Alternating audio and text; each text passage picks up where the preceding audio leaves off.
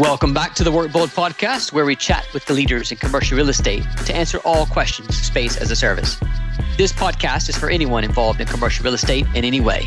If you're an investor, a fund manager, developer, property manager, agent, or broker, be sure to subscribe so you don't miss an episode.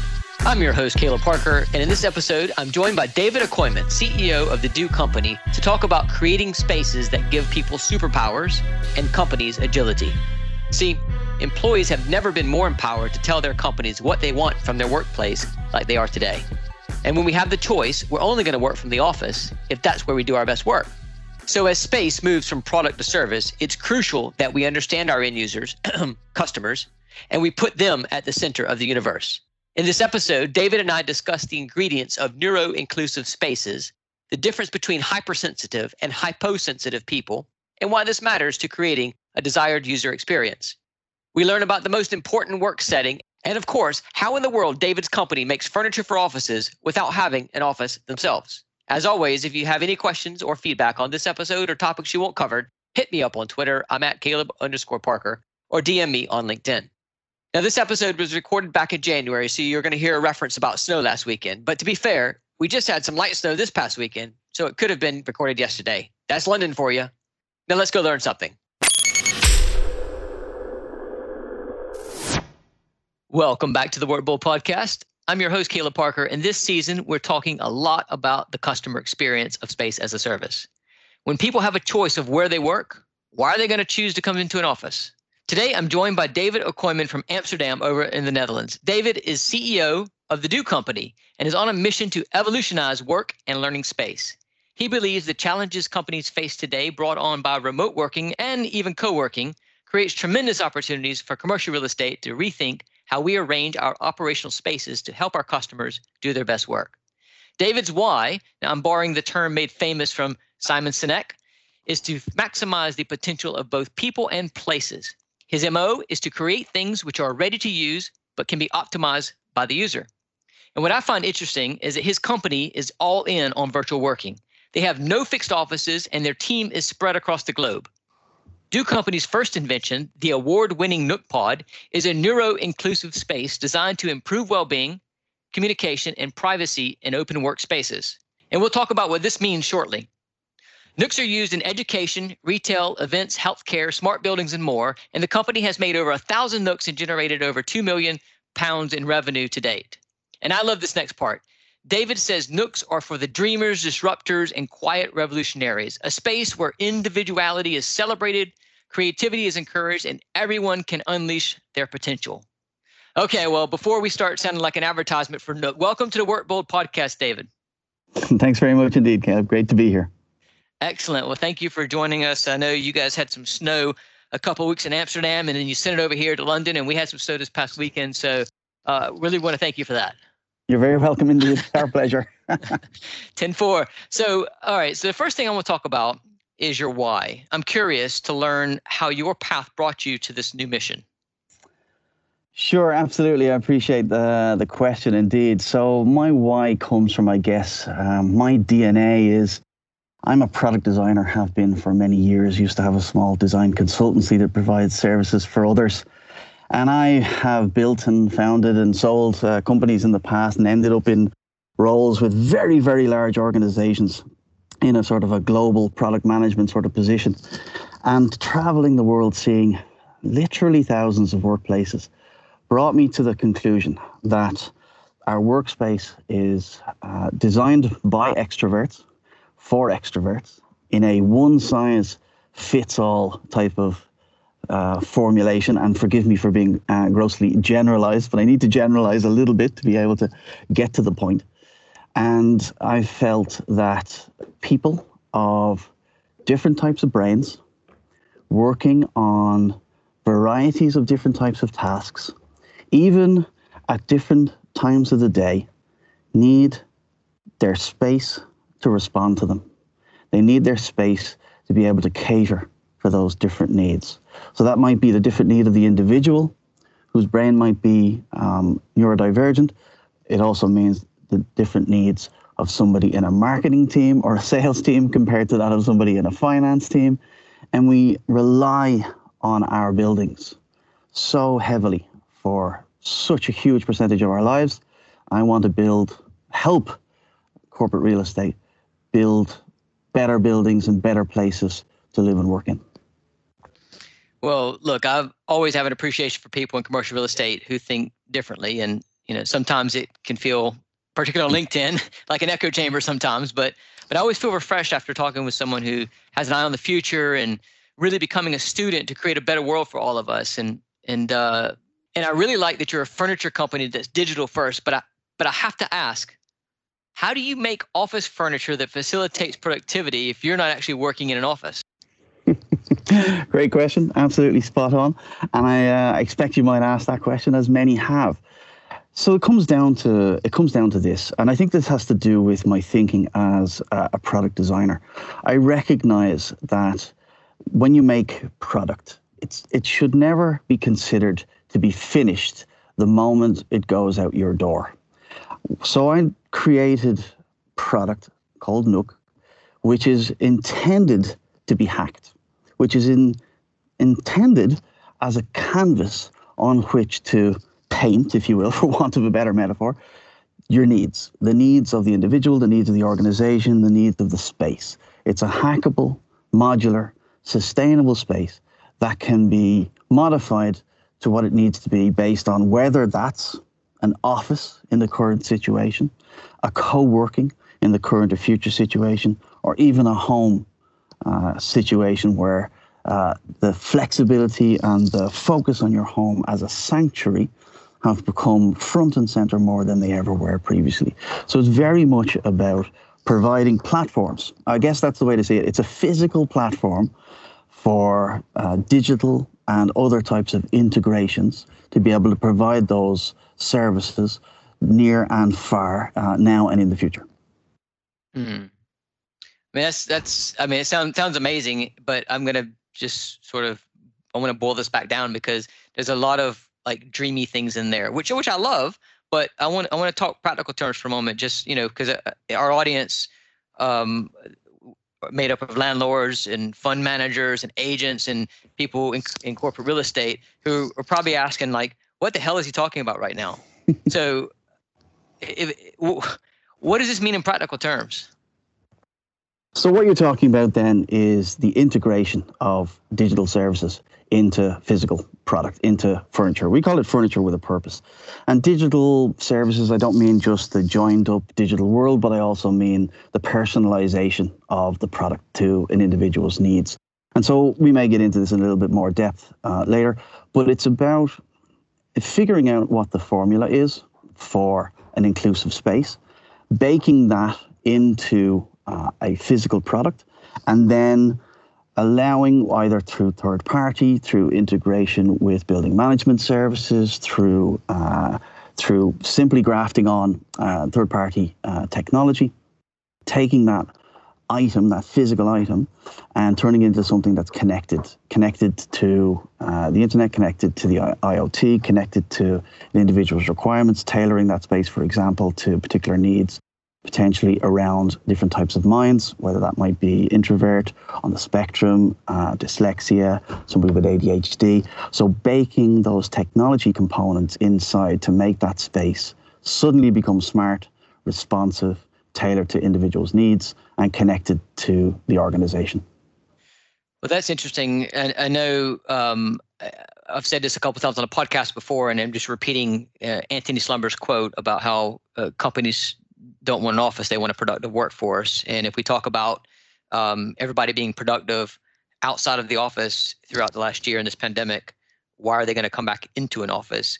And it's only because they feel like the office is where they can do their best work for the type of work that they need to do when they're in the office. So if I'm understanding you correctly, you're saying that it's important to make sure that the environment, which a big part of that environment is the actual furniture and the seating arrangements, you're saying it needs to be flexible and connected to be able to help someone, and agile to be able to help someone specifically do their best work, no matter how their mind works.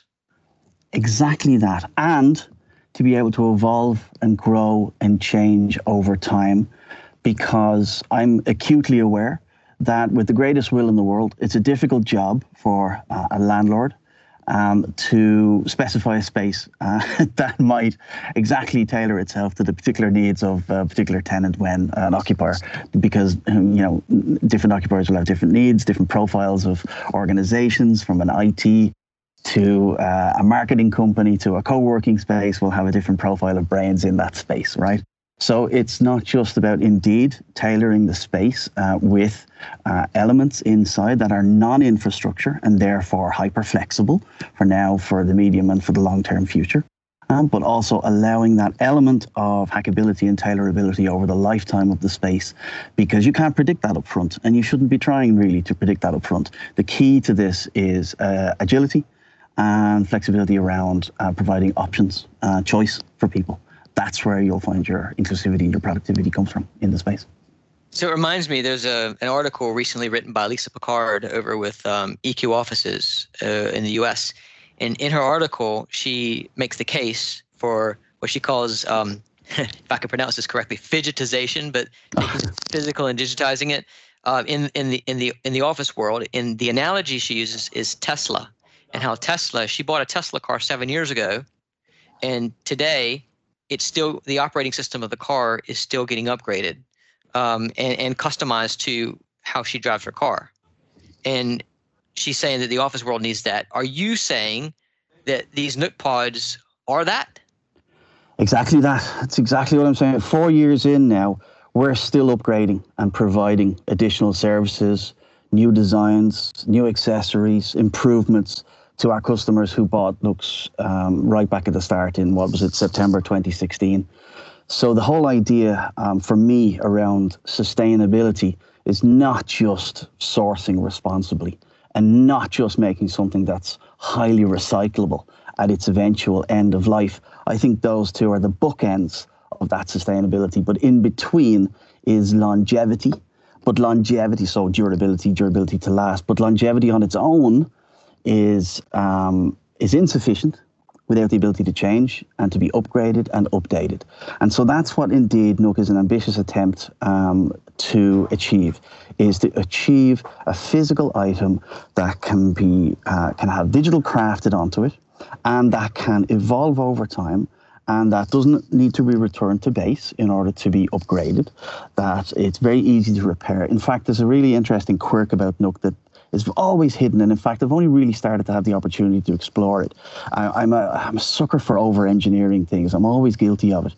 And one of the things we built into Nook was it's a symmetrical design. Why does that matter? So we've had a couple of occasions now where somebody has taken a real gouge out of the front of the product by carrying maybe a desk past it and really taking a good chunk out of the front of the product, and it really looks unsightly. So of course they were onto us how they could repair that. And we could send them a new part and they could easily repair it on site. Their facilities could swap it out. But what we were able to do with those guys in this instance was get them to take everything out of the product, turn it around 180 degrees and put everything back in again. So the front became the back and the back becomes the front. And so it looked brand new again. And we sent them up some COVID screens and some new accessories that we've put in there as well. And there was a great experience for everybody out of that. But that whole notion of being able to build in from the start changeability over time, I think that's something that's greatly missing. And if we're going to look at a world where we're investing in product that's not going to become obsolete in a short amount of time, and we're not going to get into a high consumption sort of turnover, and items have value, then we need to be baking that kind of changeability, hackability, improvability, repairability into our product. So speaking of the product, I want to paint a mental picture for those listening right now. Can you describe what a Nook looks like, if I'm verbally, but then also can you talk about the elements that can be interchangeable and flexed or agile based on the extrovert or introvert or that neuro-inclusive aspect? Of course, sure. So to paint the basic picture to start with, imagine it like a little house. Imagine it like a little 5-sided box with a roof, very important component that often gets forgotten because one of the ways to create intimacy and privacy around a space is to remove this high ceiling that creates a sort of sense that people are in a spotlight, that people can overhear them, that the space is not very intimate. So the three sort of cornerstones, I suppose, of Nook originally were that the space should feel personal, that it should manage noise, and that you should be able to locally control light in a way that affects you, but not other people. So it looks like a little house, got a gabled roof. It's, approximately 2 meters wide, 2 meters tall, with a variety of depths depending on how many people are going to go inside. And it's typically on wheels, heavy duty lockable casters. So it's literally movable. And there's some really nice examples of how to create sort of permission signaling with a product like Nook by having it against the wall with an acoustic panel that echoes the shape of the Nook, and it might say something like, please put me back here at the end of the day, right? Because it's not enough just to put these things in the space. You need to give people permission to use them.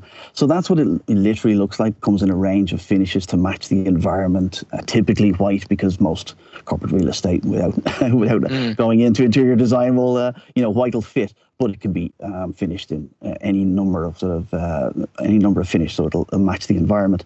And then, in terms of neuroinclusivity, in terms of diversity, neurodivergent minds, the kind of components that we add to it, it's so beautiful. I've learned so much from working with others. That's very much my MO, right, is to recognize that I'm no expert in a lot of things.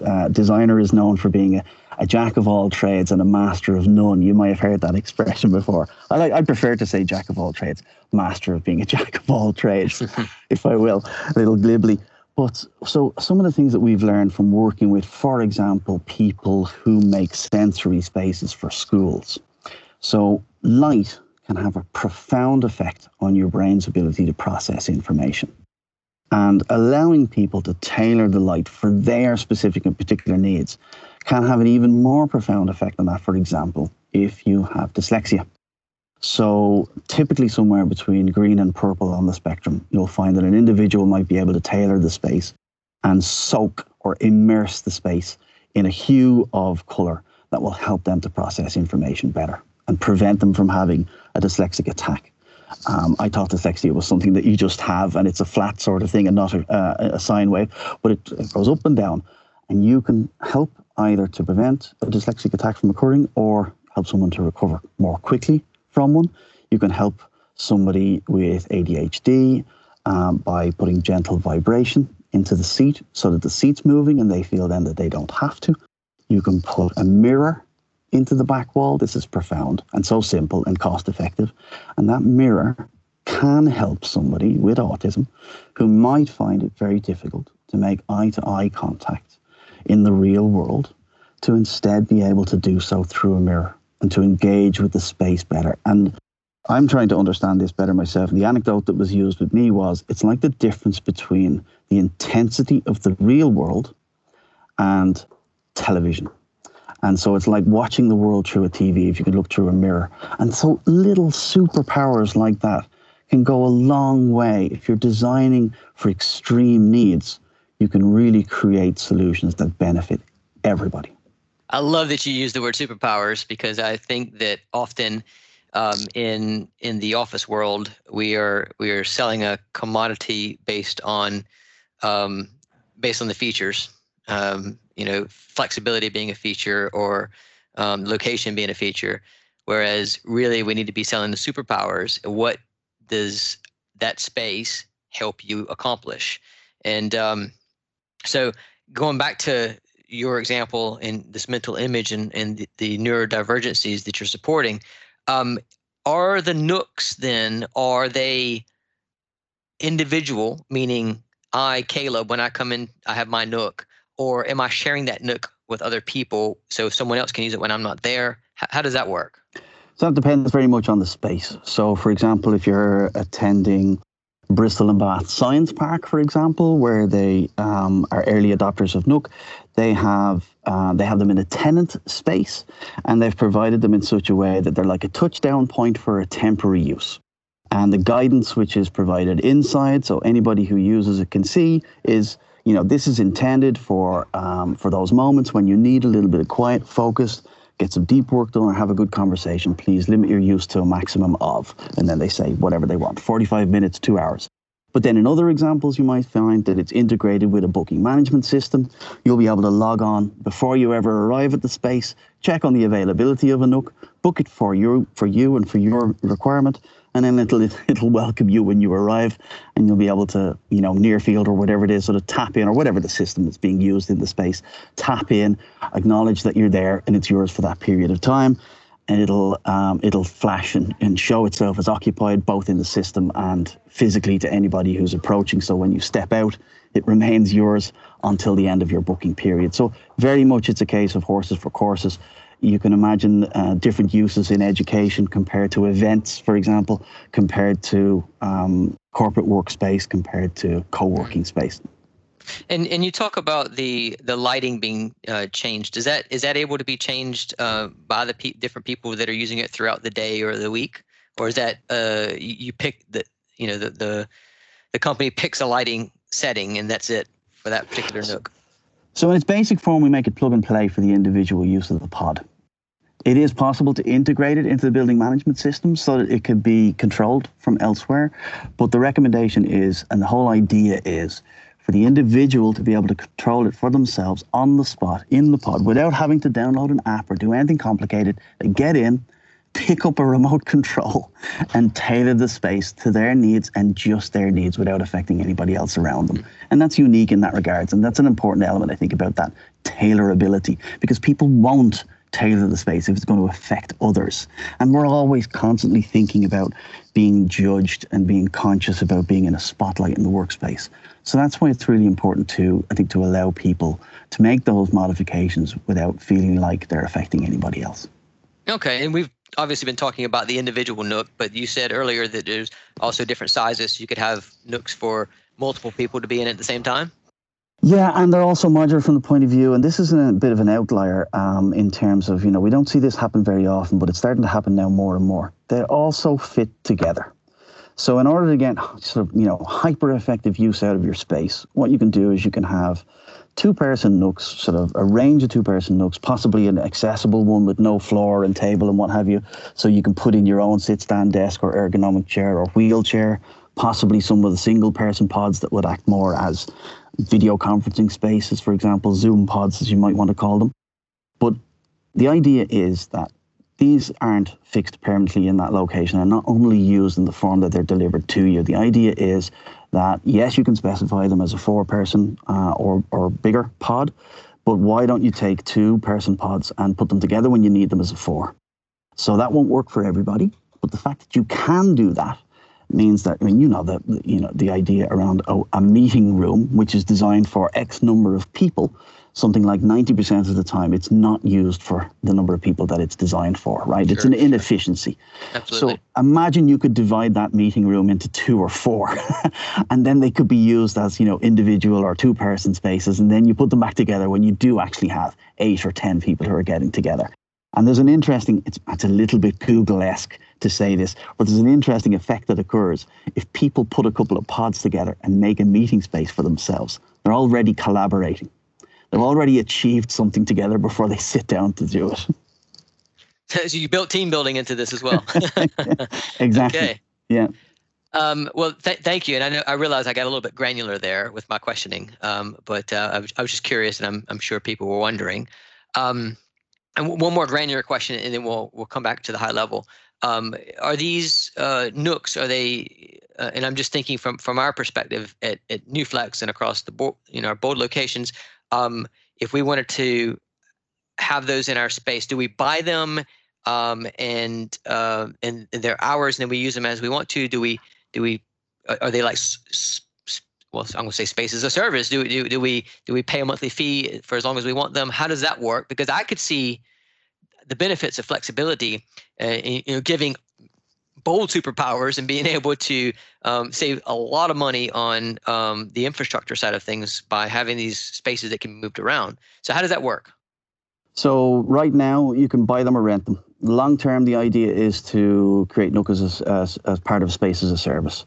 That's capital intense, and that requires building the organization and building our power up to a certain level to be able to support that. So by all means, let's call this a shout out for support and interested parties in that regard, if I may. But okay. So long term, I very much do. Thank you.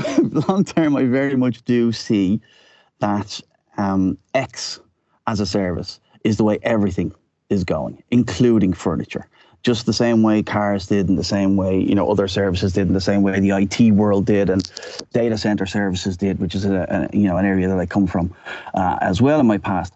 So that's where I want to take it long term. Right now, I'm very enthused by global rollout programs with large corporates who are putting Nooks into their workspaces, ready for the new way of working, but also providing them to people to use, leadership, team for their homes across the world, which is a very interesting new development. Talking to a real estate organization that has over 100 leisure centers and a number of golf clubs that is looking to build an element of co-work into those hospitality spaces, which I think is a natural evolution of the current circumstances. So there's a mix of models between buy, rent, and I think long term, possibly even getting to a pay based on occupancy. But that's a good bit down the road. Okay. Well, thank you for sharing that. So now you've heard. So reach out to David to help him realize that vision. If you're agreeing that's the way to go, which I think it is.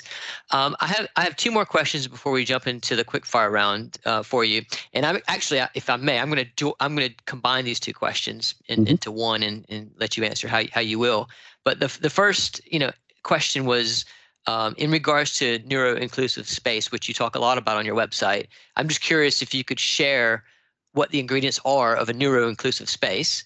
But obviously this last year has been different. You guys have been going since 2016. So what sort of changes have you seen, in light of the pandemic, or even changes that you guys have made in how people are going to interact and what we need as we return to offices, hopefully, post-pandemic? Absolutely. Yeah. Okay. So second question first. Okay. Sure. You spoke about it at the top of the conversation about our sort of commitment to digital and remote, and that has absolutely seen us through this situation. I'm going to be deadly honest. If I had done the same that I had done previously and built an organization with offices and a manufacturing facility as I'd previously done, I'm not sure we would have survived when everything dropped off a cliff from March last year. So we have a rental business where we hire Nooks out to events. 15 events booked in from March onwards, just completely flatlined. And our sales to workspace completely disappeared for a period of time, and then eventually came back sort of around September onwards. So what I've learned and what I've seen since then, and I think this probably echoes a lot of what your guests on the pod have said in the past, and that's the accelerant that COVID has poured on things that were happening anyway. And one of the reasons that I started Nook in the first instance is that I'm a big believer in flex office, in co-working, in remote working, in work from anywhere. And there's a little bit of a false dichotomy that's been discussed in the world at the moment, and that is between work from the office and work from home. It's not work from the office and work from home, as I think you know as much as anybody else probably listening. It's work from the office versus work from anywhere. And that anywhere now is, I'm seeing real activation in that space. We're working with the Heritage Trust in the UK, helping to activate high street and rural areas, turn post office into co-working spaces, empty retail units. Meanwhile letting is the expression that was used recently that I learned I hadn't heard previously. Grow Ireland is a really interesting organisation in Ireland who are helping to plant more flexible workspace out in the countryside. And the Irish government, for example, have developed an app to help people, organizations as well as individuals, find flexible workspace to work in near to them. That's a really interesting step, I think, from a government point of view, and you might see more of that starting to happen. So what I've really seen, I guess, is this hyper establishment of what architects called WorkNet, the combination of office, anywhere, and the home. I've never seen an employee population more empowered to tell organizations what they expect from their environment. Everything from safety practices, number of people in the workspace, ventilation and air conditioning and what have you. So that's a change that I think is really interesting. But then the point that we just discussed is also really important around available capital. Everyone is very mindful that whatever investment they make right now needs to be future-proofed. And to be future-proofed, it needs to be dexterous, it needs to be agile, it needs to be flexible, it needs to be hygienic, it needs... CBRE brought out a future furniture report in August last year, and the cornerstones of that were hackable, technology integrated, agile, focused on hygiene, safety, mental health, all the things. It was as though I'd written it for myself. I was so pleased to read it. So those are the changes that I'm seeing. And then in terms of what are the ingredients of a neuro-inclusive space, and I often get asked this, and there's a really short and a little bit of a longer answer. The really short one is one of the things that's most missing, and it's the reason I started doing what I'm doing from open workplace environments, is quiet space. That's the one thing that most places can do to make an improvement in terms of neuro-inclusivity. But to give you a bigger, perhaps more interesting answer, is to think about things like the difference between hypersensitive people and hypo-sensitive people. Hypersensitive people find open office environments overwhelming and therefore seek sanctuary spaces, whereas hypo-sensitive people, and I fall in this category myself, thrive on the energy in those spaces and often sometimes need to get rid of their energy in order to focus. And so how one person would relax versus another at the end of the day would be different depending on which types of brains they had. So, think about group workspaces, open group work areas, super minimal hyper-focus rooms, a quiet lounge seat, a library corral, a tranquility room, a movement zone. These are all, if you are interested in doing some further research on this, I can absolutely highly recommend having a look at what HOK Architects are doing and the research that they provide on the subjects. Absolutely brilliant insight that I've learned a lot from myself. Wow, that's that was a lot. That was great insight, though. No, it's fantastic, and I appreciate you sharing all of that. And so, David, as you're talking, I just had one more granular question I have to ask. I should probably have two more granular questions, but here's one for you. And one of our new sites coming up, it's 14,000 square foot. Is there a certain ratio of the number of nooks that we should have in there compared to open plan in meeting rooms, or what's your thoughts on that? Great question. Let me give the consultant's answer to start with. It depends. And then let me try to answer it a little bit, I suppose. So it is very much around the function of the space. But I think on average, what I see is if you apply a space, an open space with a number of desks and people working at their desks, whether it's flex or fixed location, I've seen interesting profiles of, Nook for per people rather than per space, if I will, because of course this all comes back to people and the kind of, how many people you have in the space, not just how many square meters it has. And so you might look at, for every sort of 20 to 30 people working in the space, it makes sense to have at least a single Nook and one or two of the one person so they can hop in and do video and phone calling without disturbing others. If I look at the profile of some of our very large customers, one oil and gas company with sort of 3,000 people on site in one location and 45 Nooks in one building, a mix between the huddle pod for meetings and the solo pod for individual work. So it is indeed a case-by-case basis, but there's a few figures that might help. Thank you. I appreciate that. That is helpful. Okay, David, it's been great to hear all this insight. Really appreciate you sharing, and I'm excited to be testing out your Nooks and for myself. So, that is my other question actually. Just popped in my head. Sorry, David. I'm going to ask you this one too. Before we get to our quick fire round. So we talked about, you and I were talking about before London went into its latest lockdown of doing this podcast in person, obviously with precautions. But we were going to do it in a Nook. So can these Nooks be enclosed where they can be a podcast Nook, or are they all open? So they're not, the multi-person pod is not enclosable. on its own. But what we advise if you're doing something like that is to possibly either bring two together opposite each other with a small gap in between, or turn them to the wall. So you haven't completely cut yourself off from the environment, but you can still record podcasts. Because that's something we've even seen podcasts recorded at events inside the Nooks. So that'll give you an effective... acoustically suitable for a podcast then. You got it. Exactly that, right? So yes, the short answer is yes. Yes, they're appropriate for podcasts, but no, they don't have to be enclosed to be so. Fascinating. Okay, well, here's my quick fire questions. You ready for these? I am indeed. Let's go. All right. Well, first question is, who inspires you in commercial real estate? Crikey. Well, people who are pushing inclusivity and agility forward. So I would cite diversity and inclusivity architect Toby Milden. I would mention Theo Smith. I would recommend his book on ND at Work. And I mentioned HOK, so I couldn't finish this bit without mentioning Kay Sargent and her team at HOK and the work that they're doing to push us forward. Excellent. Great answers. All right. My next question is, what podcast or media do you consume to stay up to date on the latest industry trends? I am hyper consuming so many different things, including your own podcast, of course, and many others. But one of the other things that I'm enjoying very much at the moment, by the way, I don't read anymore because I spend so much time looking at screens. I now consume everything via audio. So I listen to audiobooks.